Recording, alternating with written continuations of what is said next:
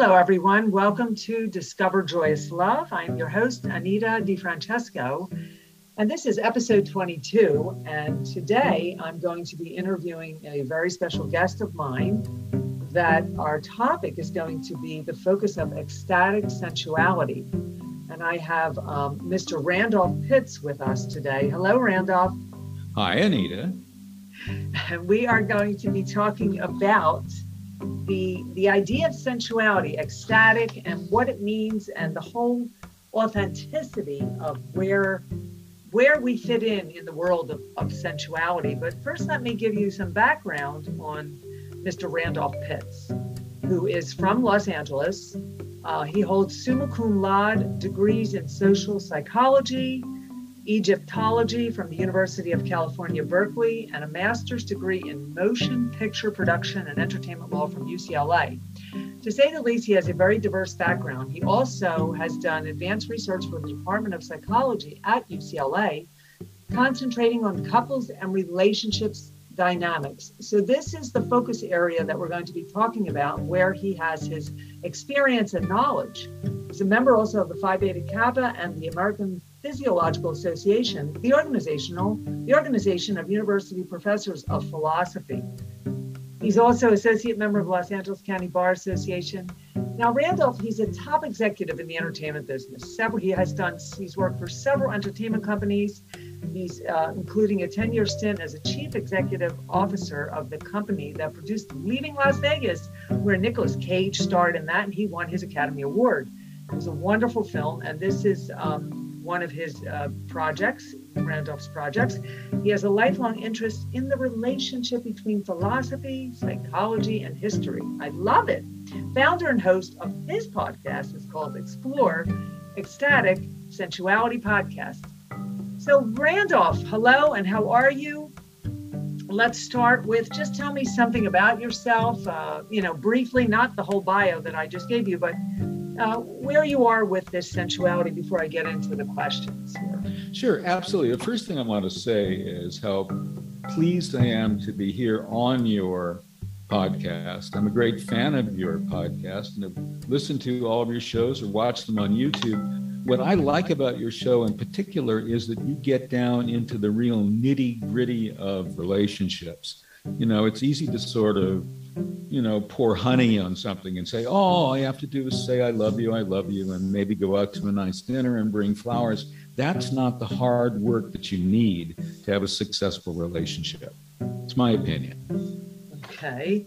So what is the hard work that we need to have a successful relationship? In my opinion, one thing maybe that comes to mind. The one thing is that each member of the couple has to recognize the core of the other person's being. You know, it's what Melanie Klein, who invented object relation psychology, has this idea that there is an inner core to someone. And unless you find that inner core, you're going to be lost. It's the thing that is absolutely special and unique about you. It's not that you're a good provider. It's not that you're, have a certain hobby, one thing or the other. Each person has to recognize the other's inner ambition, what makes them tick. And on the basis of that, the relationship can go forward and be successful. I'm not saying that there aren't going to be disputes. I'm not saying that there are not going to be arguments and difficult times. But this recognition of the core, the mutuality of these cores is really very important. Interesting. I like that. And to say the least, relationships are very challenging these days because, people have this issue about meeting each other halfway, and it's a real challenge. And yet people want love, but they're so far away from it. Our society doesn't really focus on what love is and how we should really understand such a depthful emotion. And so I think that part of love, getting into your topic here, involves the sensuality just of the human senses, the human being, and how they feel and how they respond to feeling, to their relationship to themselves, to the environment around them. and how they understand this relationship to their heart. And the sensuality is not necessarily mean that it's a sexual thing. It's just about being this person of being able to be in touch, so to speak. So my first question for you is, why do you believe it's so important to focus on sensuality? I think that for most of us, here we are in America, or wherever you are listening to this podcast, if we're in the so-called Western world, it's a society, it's a world based on religions and philosophies that are really anti-sensual in a certain way. Even Buddhism in its own way is somehow anti-sensual. I mean, going back to the philosopher Plato, who had this idea that what we live in is a world that is a pale reflection of an ideal world that exists somewhere else. So if you start with the idea that sensuality and sex, but all aspects of sensuality, not sex, are not as good as some ideal that exists somewhere else, you're going to have a lot of territory to traverse before you can really find what sensuality is all about. You know, we have millions of neurons that are constantly giving us information. We have millions of ways in which we can touch and feel and breathe with our partner, whether it's a sexual partner or simply a friend, a sensual partner. And we need to elevate all of these. We need to fine-tune all of these in every way we can. I know that what you do through yoga, for example, is a wonderful way to achieve that. One of several, but it's certainly a very important way. Interesting. So how would, and you talk about here, one must learn to heighten the sensuality in many ways. And again, the fine tuning. And so the sensuality is basically, it's a full body experience, would you say? Well, one of the most important things that I always talk about in my podcasts and elsewhere is that one thing Western philosophy did, going back to people like Immanuel Kant, René Descartes, not important to talk about individual people, is this notion that the mind and the body are separate. Mind-body dualism. And that idea is basically fundamentally wrong. We think and feel with our bodies. We experience our concepts and our relation to others in our bodies. It's not like we have this mind that is disembodied out there somewhere.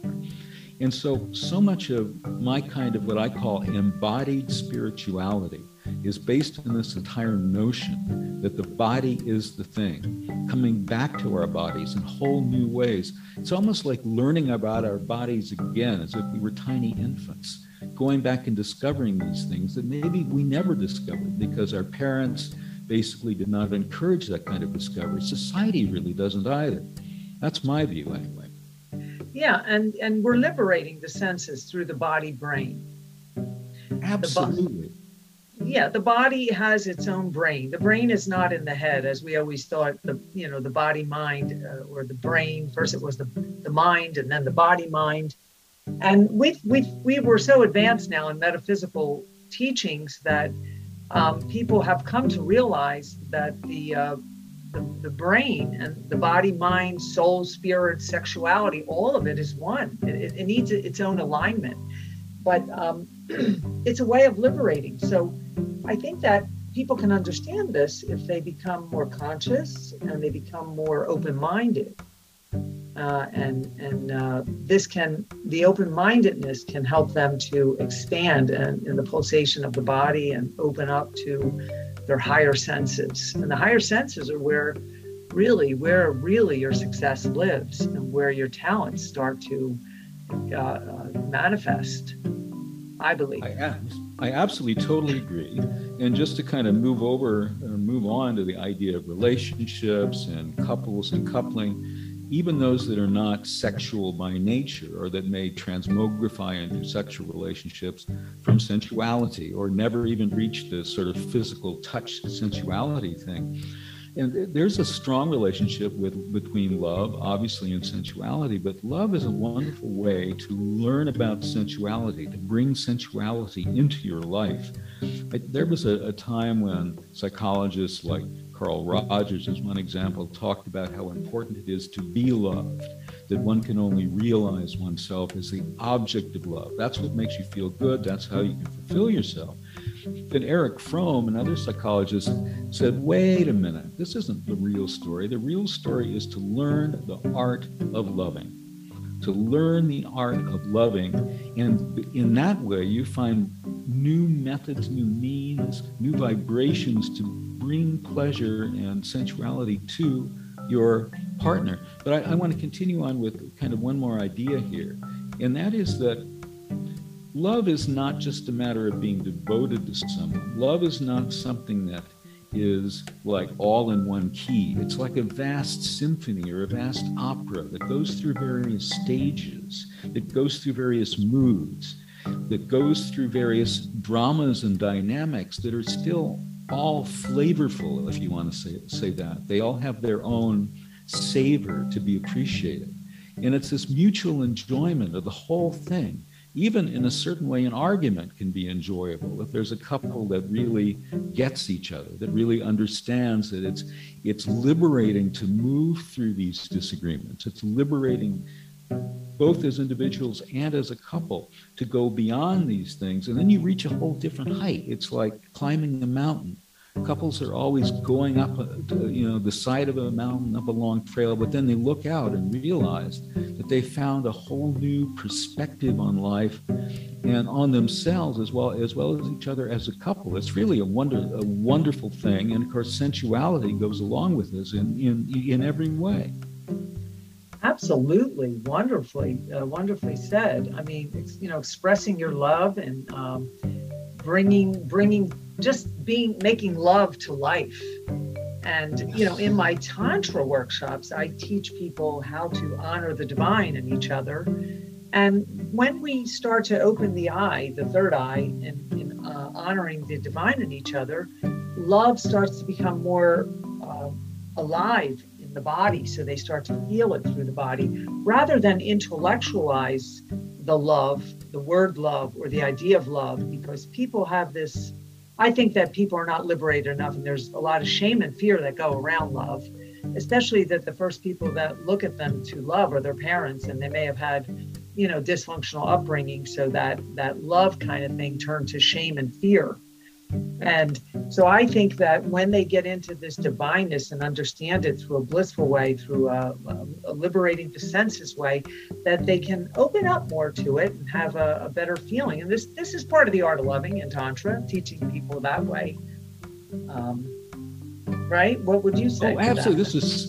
This is so beautifully said. I just so much appreciate this. And this is the kind of wisdom and kind of message that you give in your podcast and your videos as well.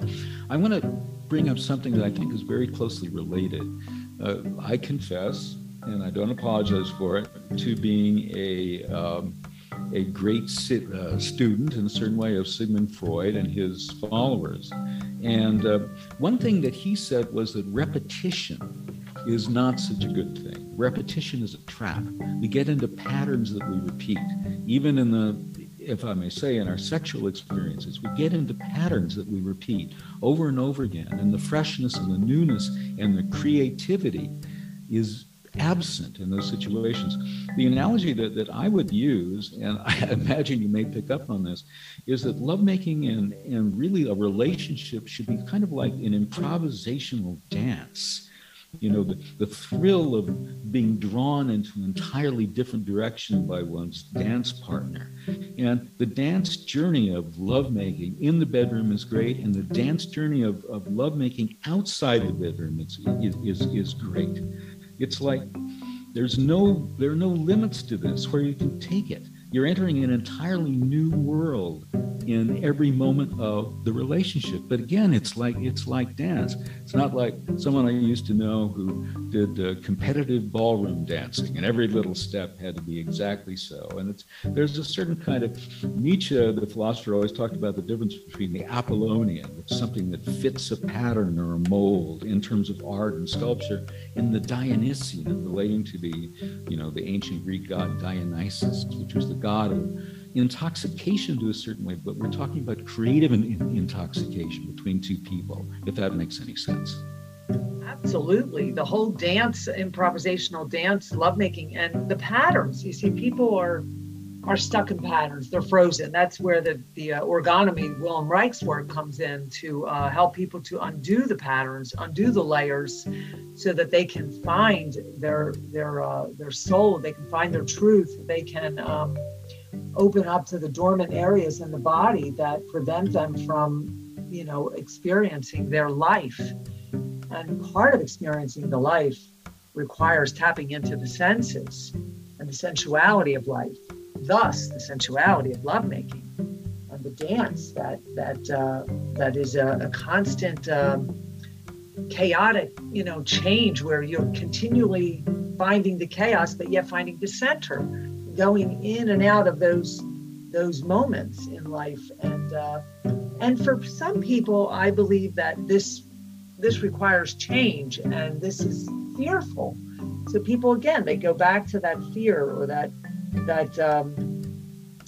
shame and hiding, and that's where they get into their patterns and repetition. And sensuality, the art of life, the art of living, the art of love is dying if we don't remove the patterns or the limitations and the restrictions that are binding us, right? Oh, absolutely. I love what you said about chaos. I think that's a very important concept. The physicist Richard Feynman and people who have written about him and followed him have said that chaos seems to be an energy center that has nowhere to go. It seems to be a diffuse kind of energy that cannot be comprehended.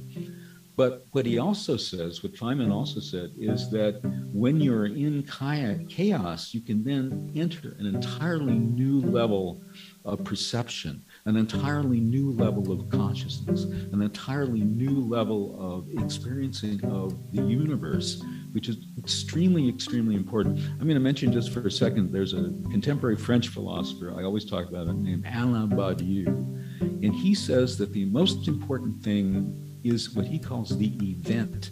An event is something that changes your vision of truth, that changes your reality, that makes new truths. And he said that events that make these kind of changes can exist only in a few areas.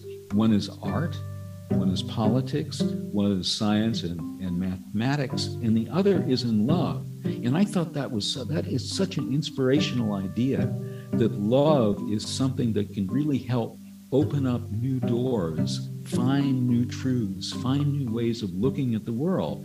And one can do this as an individual in one's own life, feeling the love that is inside of us, beginning with self-love. But then when that expands and extends into relationships beyond oneself and one's family, it's just magical. It's totally magical. And yes, but again, people have to come to that consciousness, the events, right? The consciousness of love is, we need to find things that will instrumentally awaken the love that's there, because it gets buried after you're born, you're innocent, your parents are giving you a lot of love, and you're learning what love is, and then all of a sudden, all of that goes away because there's many experiences and events that come into play, and this changes the chemistry of the body and the nervous system and the cells. So the whole chemistry of the body and the nervous system take a different, like they recreate themselves in a negative way. So what we want them to do is recreate themselves more to unleash themselves. Like in dance, like when I do my wild dance and become very chaotic, it's not, people think I'm wanting to lose myself, but in actuality, I'm finding myself. Exactly right. And that's the chaos. That's the chaos. Like a child, they get chaotic. They run around in a circle, and they're running, and the parents don't like it because they may get hurt, or they look crazy, or they look out of control. But it's that moment that they're not losing the self, that they're finding their center. Yes, students of philosophy and poets, many through histories, have said essentially that in order to find yourself, you have to lose yourself in a certain way. And I totally believe that. I totally believe that. That's extremely important. Right. And that's one thing I learned in my dance movement therapy training, was that chaos was one of the big thing that you lose yourself, but you're finding yourself. So you're not really losing yourself. You don't dance to lose yourself. You dance to find yourself, but you have to, you get lost and then you find yourself.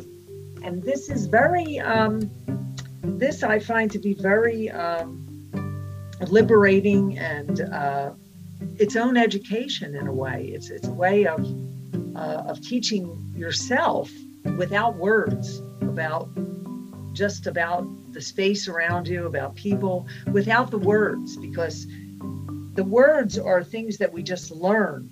But if we keep putting words to things, we stay in the head.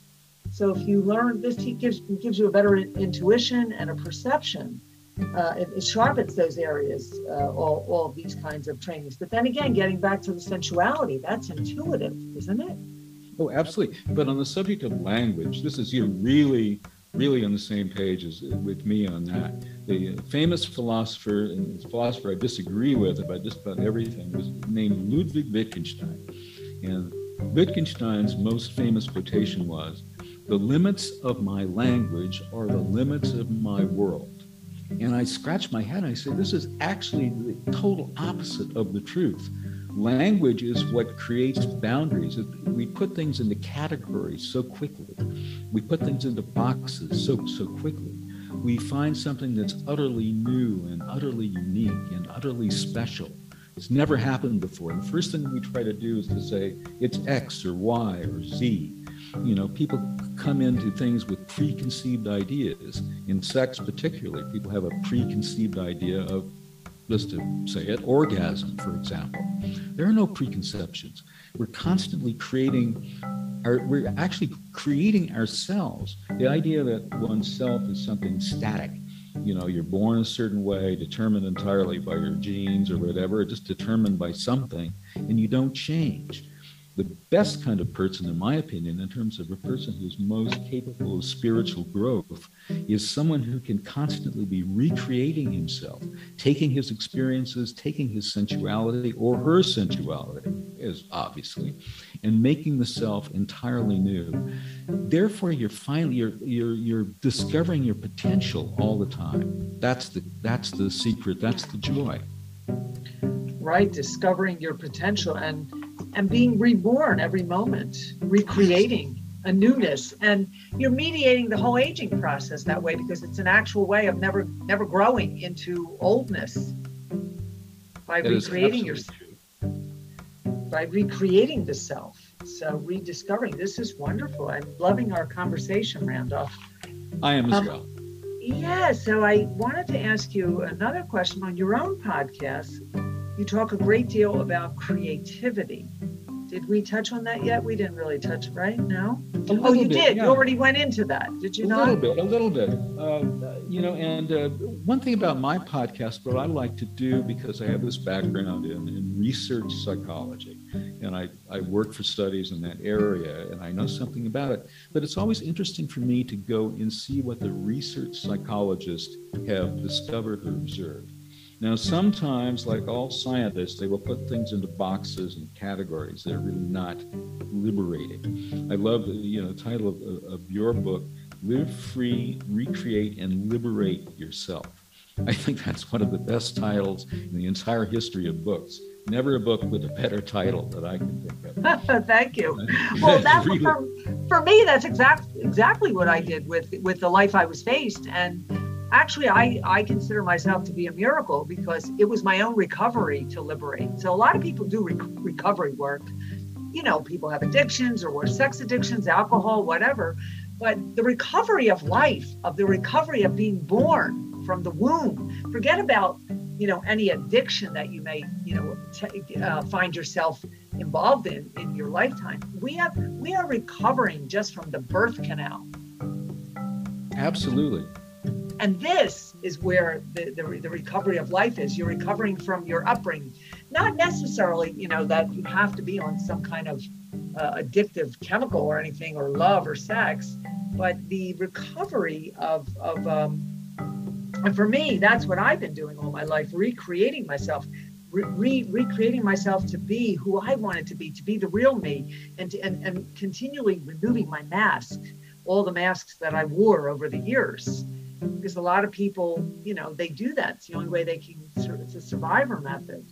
And they find themselves, not really being who they are. And this whole transformation that I went through in my own experiences, I totally enjoyed every moment of it. Just even though there was a lot of pain and stuff and a lot of aloneness, but it's become so authentic and real, and it is who I am. And I teach people how to, get into recreating themselves. There is no victim, is what I'm saying. Everybody wants to hang on to that victim mentality where they're like a victim all their life, even though they survived and they healed and their life is great.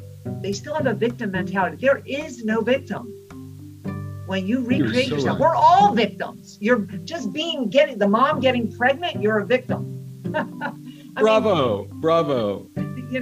So there is no hanging on to a victim mentality. And this is what I find with people. They're all like hanging on to that. Is it because they need sympathy? They need attention? Well, they have to start to learn how to come back to love the self. And I never consider myself to be a victim. And when I do interviews with people, they'll say, oh, you're a survivor. I go, I'm not a survivor. A survivor to me is someone hanging on a tree, and you're walking by and you see them you see them hanging because they're surviving, and I don't feel like that's a survivor. Like that's a vision that I have of someone surviving. They're hanging on a hook. Everyone wants sympathy. People who portray themselves as victims in a certain way, it's because they have a deep longing for love, a deep longing for connection, and they don't know how to achieve that. They go through life assuming that no one's going to love them because they don't love themselves. So they're going around saying, I had this terrible childhood, or I got addicted to something and that took years from my life, or I had a terrible boss, or I had a terrible career. I was in this horrible marriage, this, that, and the other thing. Therefore, I want your sympathy. I want you to love me because I'm a victim. I don't say that. I want someone to like me or to love me because I'm myself. I'm who I am today. And I'm the person who's relating to you, not relating to something from my past. I'm not using you as a stand-in for my mother or my father. I'm not using you as a stand-in for a lover I used to have, or someone else, a friend in my life who either was great to me or who let me down or did me wrong. That's the usual thing. In order to really relate to the person that you're having the experience with in the moment.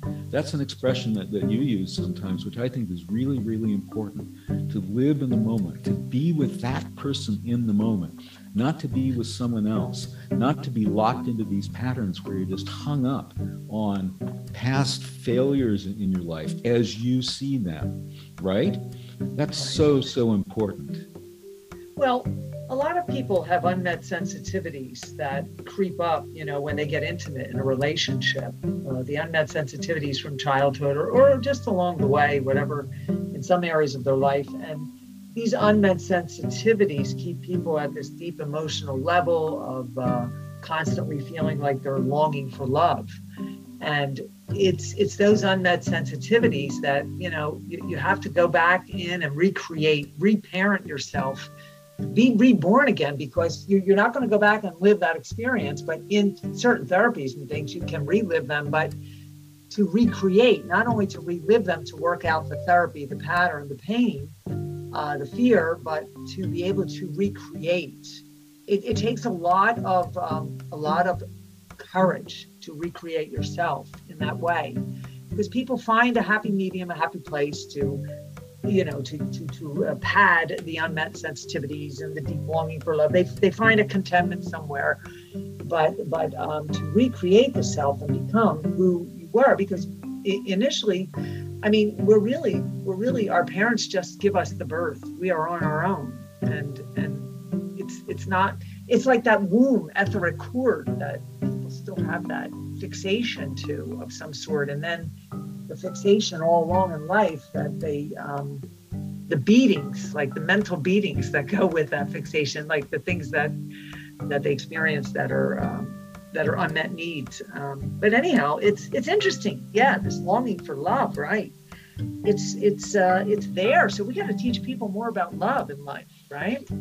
I totally agree. And also, I think as we get into maturity, that is to say from adolescence on and then into full-blown, full-form adulthood, we have to really learn what love is. And that may sound like a strange thing. You know, everyone knows what love is going into, that's an assumption people make.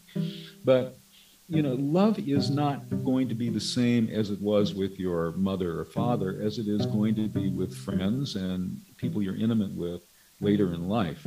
I just want to return this for a second. I was talking about the psychologist Melanie Klein had this interesting idea that when you are born and you're being suckled at the mother's breast, there's both a good breast and a bad breast. Why is there a bad breast? Because the bad breast is the absent breast. The bad breast is the breast that isn't there for you.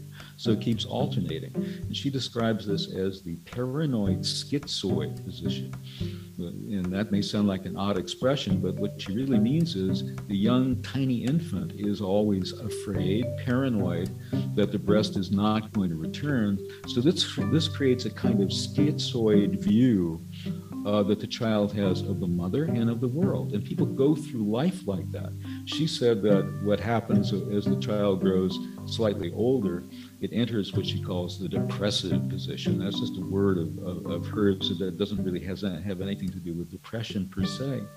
But it's this realization that we can actually love someone, love something totally, and not constantly being in the paranoid schizoid position. Wilfred Bion, the British psychologist, said that this is a struggle that we're going through our entire lives, really to love totally, love without fear, love without the schizoid split in ourselves. And it's a challenge. It's a challenge on an ongoing basis every day.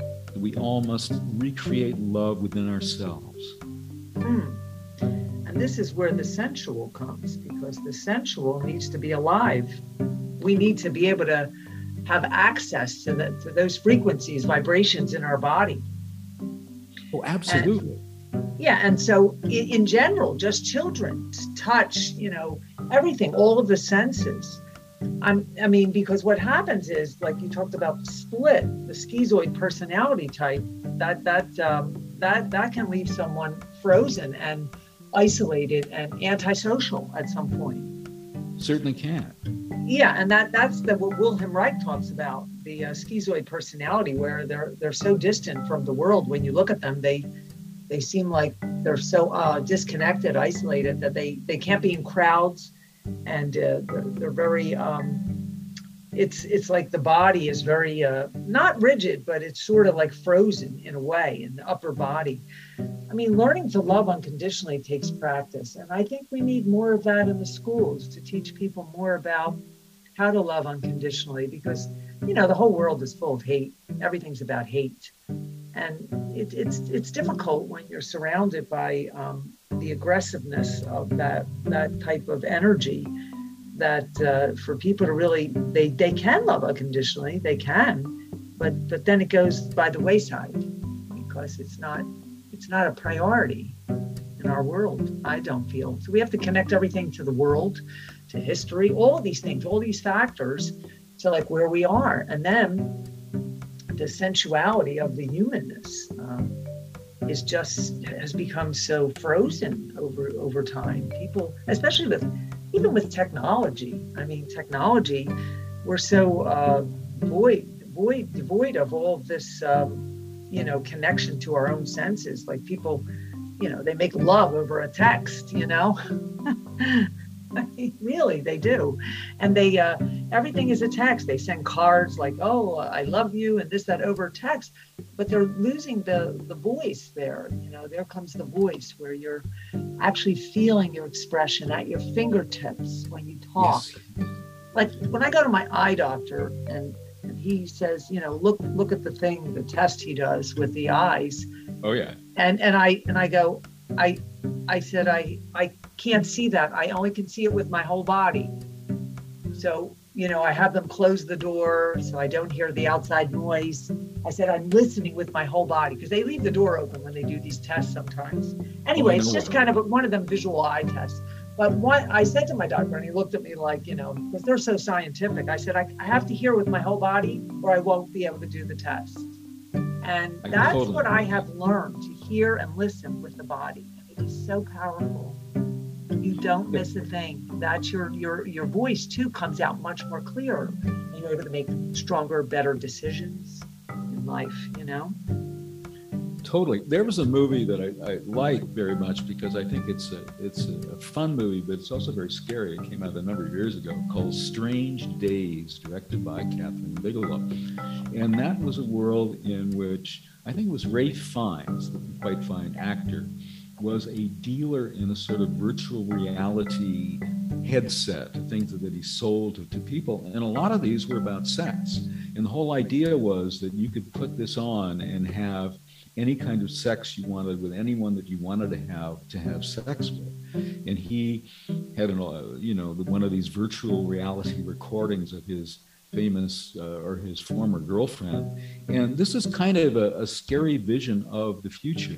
People, there's this word solipsism, the belief that there's nothing outside of yourself. And we're living in a certain way in a society that's both narcissistic, that is, we're so concentrated on ourselves, we can't really have the maximum amount of feelings outside of ourselves, and also solipsistic, which means that inside we feel that nothing else really exists, that we're all alone in a certain way.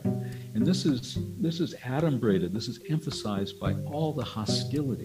The news is filled with hostility. And let's face it, a lot of, rap music is filled with hostility. And you see these shootings or concerts people go to, and people get trampled and even killed. And you look at these things, and it's a world based on hostility rather than on communication. When there's so much hostility, even basic communication, even a basic conversation, even a basic agreement on terms, like what are we talking about here today, can't take place because the hostility is right there again, right on the table. Something has to be done about this. And I don't think it's about religion as it's defined, particularly in the Western countries. I think it's about spirituality, as you would say, and as I would say, embodied spirituality, which includes a sensual aspect.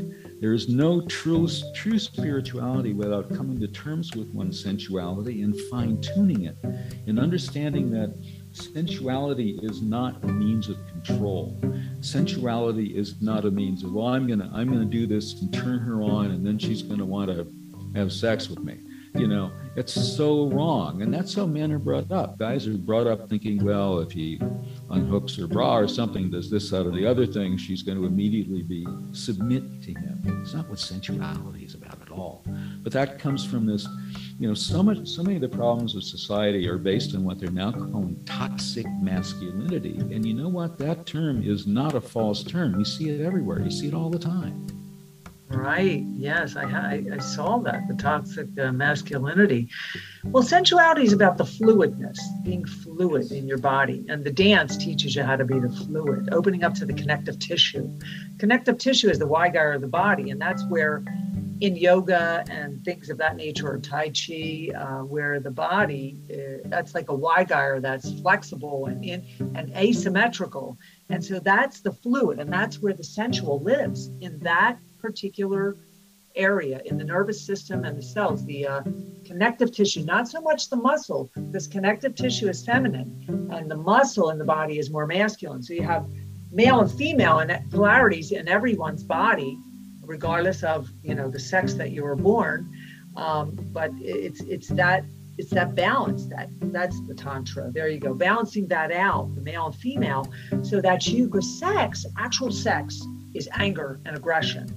Without the sensuality, it is not even considered, it's almost considered violent, just sex in itself. It's a violent act. But when you have like and love, senses do open. And that's where like and love come from. where the senses open up to teach people that there's a heart.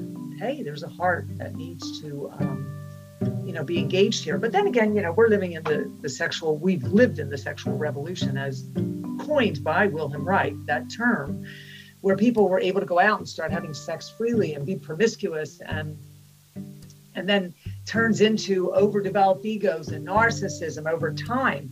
Like, we're in a place now, that's where we are in the world, where these overdeveloped egos and narcissistic people, I think, coming from the whole sexual revolution, where people were let out of the cage, but they didn't include the love. And that's why Tantra is such a big learning thing right nowadays, because it has been in the last 10, 15 years, because people have lost that sensuality and the fluidness, like you say, to embody the sensuality.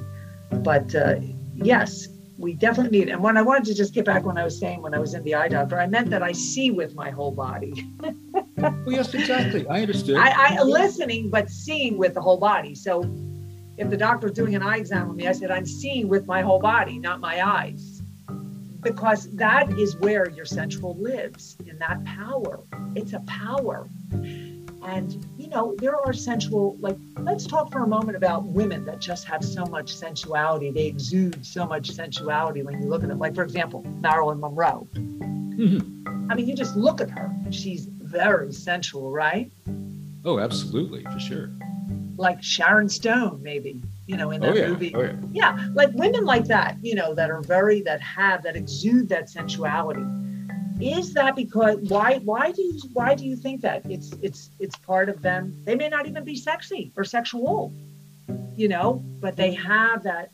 It's that part of their power that they cultivate, and they allow it to be there. I mean, I don't know if someone, this is like a topic I'd like to get in, is someone born with sensuality? What would you say about that, Randolph? It's very interesting. And one takes a step back and one says, what is this really? I think it's partially a sort of narcissism, because there's a certain type of person, because of their background, wants to be noticed.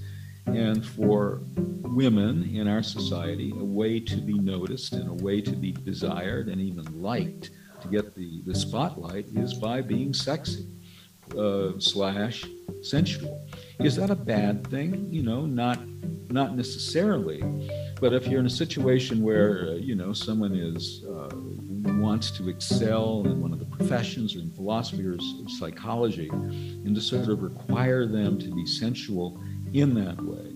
As a man, yeah, I like, sensual women. I have my favorites if I look around at actresses and opera singers and all these kind of types. But the important thing is, I think Jacques Lacan, the French psychologist, was one of many people who said that basically when a man is making love to a woman, he's really making love not to the woman he's with, but to a fantasy. Many people have said that, but I think Jacques Lacan was one of the most important people who said that. And what we have to face here and to conquer is this notion that men are really only responsive to this ideal type, to this fantasy that they built up in their minds, whether based on, who are the sexist women for me? In the entertainment industry. Gina Gershon from Showgirls, the movie Showgirls. She's very sexy. She's my friend on Facebook. But anyway, that's the important thing. And fantasy is wonderful. Fantasy is creative. In my books, I have fun with fantasy. I write about sex and love. But the thing that people praise me for is that I write about sex and love together. I write about how people not only meet and like and desire each other, but that liking takes a very unique manifestation in the sex that they have. Anyway, those are a few just comments on this whole notion, because I think fantasy is a really important thing to think about, particularly as far as men are concerned, but also women. But man, men go around with all these sexual fantasies, and then they begin on that basis to see women as objects, which is not a good thing ever. And Cosmopolitan magazine doesn't help, I guess, right? Objectifying the woman. I've always felt like an objectified woman, you know, over the years. It's just that way. It is the nature of the feminine. And today, you know, women are so much more open with their bodies and the way they dress. And that's all a good thing, you know, and it helps, you know, about sensual. If you don't have sensual, you know, there's a class that I'll teach how to be sensual. Mm-hmm. You know, I did teach a class once like that, how to be sensual, how to bring out your sexual prowess, how to be like, you know, even if it means to wear high heels or dress a certain way. And, you know, it doesn't matter what you look like. And if you're an athletic body or a more heavier body, it doesn't matter. We all have that ability to bring out the sensuality, and not only for sex or love or romance, but for your power, for your courage, for your heart, for your success in life. To you know, when a woman has that sensual, that's power, isn't it? It absolutely is. But here's the other side of that in a certain way. When a man is turned on by, let's say, his wife or his, you know, regular girlfriend, and he's really, really under her power, under her influence in that way, he feels that he is yielding some of his power to her. He feels that he's no longer the dominant partner. He feels that he's no longer has the control that he so desperately needs. So many men go to the office if they work in an office, or go to a store if they work in a store, or a factory, whatever, and they feel, particularly now more than ever, they feel powerless. They don't feel that they have authority as they wish they had. Authority seems to be concentrated for men in fewer and fewer people every day, every year. And on a minute-by-minute basis, the average guy doesn't feel he has much power. So where does he do? What does he do? He goes home, and there's this woman. He goes on a date. There's this woman. And his inclination is to dominate, immediately. And is this a bad thing? Well, it kind of is. And it's a bad thing, too, in the sense, as I was saying a moment ago, that a man should really be able to submit to the woman's sensuality, to let the woman, the individual woman he's with, not his fantasy, to be individually sensual for him, because every woman has her own style of sensuality. She needs to develop that. I look forward to the fact that you're teaching a class on that, because sensuality for women or for men isn't generic. You know, every generation seems to have its own standard model. Last night I was watching a 1931 movie starring Jean Harlow, who was this blonde actress who was very sexy in 1931. Would she be considered sexy today? Yeah, probably. But there was a certain style that she had that was responded to very much at that moment. Who is sensual today? Name someone. Many of them out there. But women need to find their own style, find their own mode, because it goes back to creativity. Being sensual is a creative act, whether a woman or for a man. If it ceases to be creative, it's no longer really sensual. Now, this brings us, we have about 5 more minutes, but this brings us to, in the Tantra world, awakening the masculine, the man. Now, let's go right to the man. David Deida wrote a book, The Superior Man. I don't know if you've heard of David Deida, but he's one of in the Tantra community of teachers where the men now wanting to be more sensual and getting in touch with their feminine, the feminine that lives with, you know, we have a masculine and feminine in each of us too. And that helps men that have, again, overdeveloped egos, narcissism, etc., like that the woman likes that when the man is in touch with his feminine, because she starts to see more vulnerability in him, more feeling, more heart, more letting go, letting himself open up to the senses more. And this is where we really are, because the women have grown in that area already. It's time for the man. I mean, it's been time. And there's many workshops out there on this. And but I get phone calls and they want to awaken that the masculine, meaning the feminine power, the sensual power that's in. Men want to be sensual. Yes? Absolutely. I think that men are brought up so threatened in their sexuality. That's the whole deal for a man. And because men grow up being threatened, men grow up being, feeling that they're going to be found out. Tremendous fear develops actually now quite early with so much, knowledge now about what it is to be gay, homosexual, whatever.